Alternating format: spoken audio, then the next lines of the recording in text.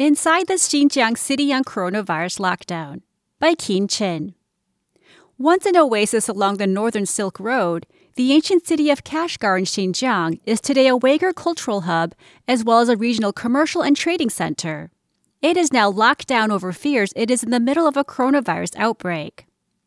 Over last weekend and into the early week, China tested 4.74 million people in the area after a 17-year-old girl in the county of Shufu tested positive. The mass testing campaign revealed 183 people who tested positive for the coronavirus, most of whom were asymptomatic. Officials have put the city and the surrounding area in strict lockdown, as I reported for the South China Morning Post. Only a handful of supermarkets and food stalls are open, and essential workers are the only people allowed to leave their homes. Guards stand at the gates of housing compounds to make sure people follow the rules. On Tuesday afternoon, I flew from Beijing to Kashgar on a press trip, hoping to get a sense of life in the city during the outbreak. October 27, 2020, Tuesday, sunny. When I landed, I was greeted by a deserted city. I drove past block after block of closed shopping malls, restaurants, and department stores. On a few stretches of road, the only automobiles in sight were my rental car and police patrol vehicles. Kashgar is a poor city, consistently ranking in the bottom 10 for per capita GDP in China. The average price for an apartment is about half of China's national average and 1/8 of Beijing's.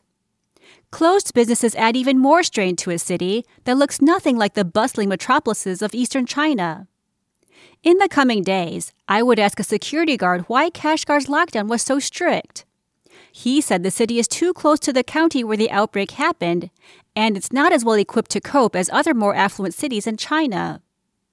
The Kashgar officials are playing it very safe. After all, no official would want to be blamed for having a local outbreak in the city.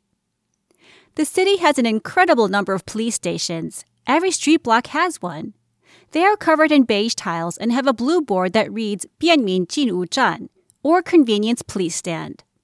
Sometimes the police station blends in with street shops, sandwiched between a noodle shop and a drugstore, as if it's just another store. Other times it stands out, taking up an entire street corner.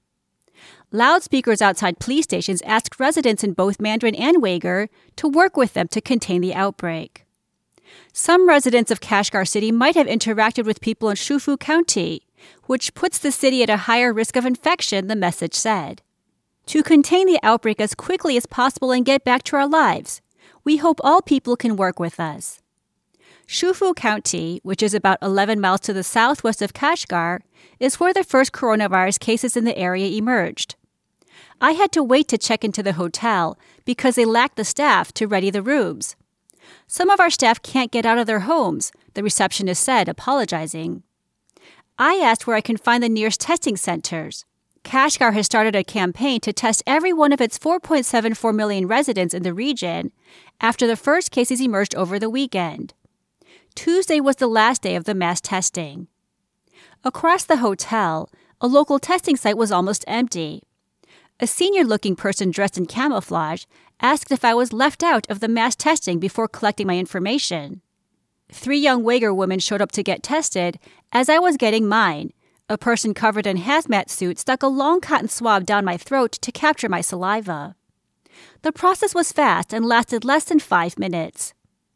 Uyghurs, a Muslim minority in China, make up 86% of the population in Kashgar City. The rest are Han Chinese, the dominant ethnicity in most of China. The people speak a Turkic language called Uyghur. The alphabet has its roots in Arabic and looks nothing like the block characters of Chinese. Most of China's Uyghur population lives in the Xinjiang region, where tensions between the Hans and Uyghurs have occasionally erupted into protests and even terrorist attacks. In recent years, China's vocational training centers have received the ire of Western countries and human rights groups, who have fiercely criticized the policy, which some have called cultural genocide.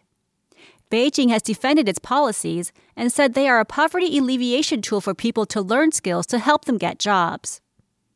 Walking on an empty street, I came across a Uyghur vendor selling tangerines, peaches, bananas, and grapes on the back of an electric tricycle. I bought a few of everything and asked how the business was doing. Business is not good because too many people have to stay at home, he said. They can't come out.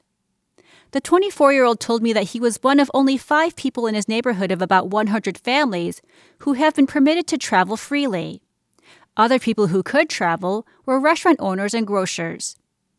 It was getting dark. He was going home.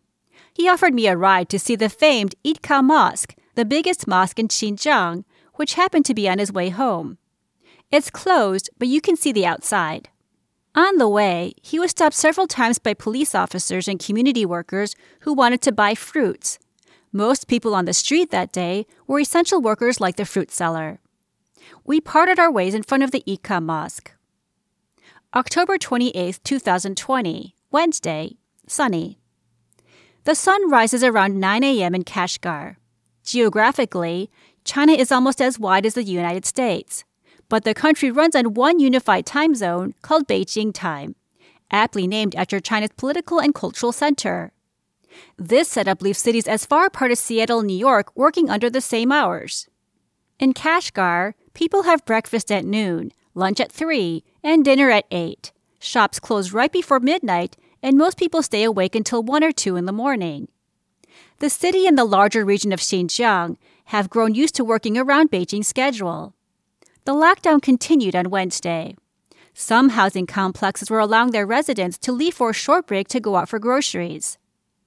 Next to a few roadside shops selling lamb, vegetables, and flatbreads, I met a 45-year-old Uyghur man who lives right around the corner. He was carrying 2 bagfuls of groceries that could last for several days. If you tell the police you ran out of food at home, they let you out for a bit, the barbershop owner said. I won't come out tomorrow, he added. There's nothing to do anyway. October 29, 2020, Thursday. Overcast. Before the current lockdown, Kashgar initiated a 40-day lockdown in late July after the city found a few local cases, spread from a cluster of about 800 from Xinjiang's capital city, Urumqi. Before that, like many other places in the country, the city was in lockdown from January to April.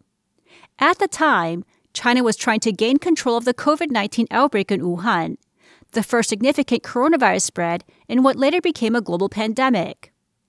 Thanks to 3 separate coronavirus outbreaks, Kashgar has spent around 4 months of 2020 in some form of lockdown. We are growing used to lockdown, said Xiao, a 47-year-old security guard at the hotel where I was staying. Xiao couldn't go back home because of the lockdown. He and other staff stay and work at the hotel. Xiao is a Han Chinese who grew up in Kashgar. His family moved to the city from the eastern city of Nanjing in the 1950s, when the government urged Han Chinese to migrate and develop Xinjiang. Right before the sunrise, I drove out to meet the 24-year-old Uyghur fruit vendor again to get a ride to Kukalan, the leading wholesale food market in Kashgar. He needed to restock oranges and peaches. The market is located on the western edge of the city. It sits next to a highway that heads to Shufu County, the center of the current outbreak. During normal times, farmers from the county would also come to the market to sell their crops, but the county has now been cordoned off. The market began to enforce an entry permit system, but it resulted in droves of Uyghur farmers selling produce right across the street because they didn't have the proper paperwork. I was chatting with a 29-year-old grape farmer living in a village northeast of Kashgar when the scene turned tense. A group of police officers arrived and started yelling at the permitless farmers.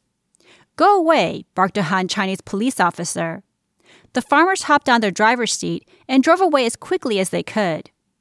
As they were moving, the police raised his voice and shouted, "Where do you think you're going? Go that way. Leave." The police had cleared the area in about 5 minutes. I walked across the street to the market gate and asked the Uyghur police why the sellers had suddenly been told to leave. "Officials from the Kashgar district are coming to inspect the market. Leave now," he said. "Will my friend be able to come out?" I asked, referring to the 24-year-old who had been kind to me during my visit. "Come back at 5 o'clock. Now leave," he said. On my way back to the hotel, a police officer stopped my car and asked for a permit. I told him I didn't have one. "Are you going back home?" "Yes." "Don't come out again," he said. As I departed Kashgar on my way home to Beijing, my fruit vendor friend sent me an audio message. He was perfectly fine and said he would have loved to go to dinner with me had the situation been different. I felt we might see each other again.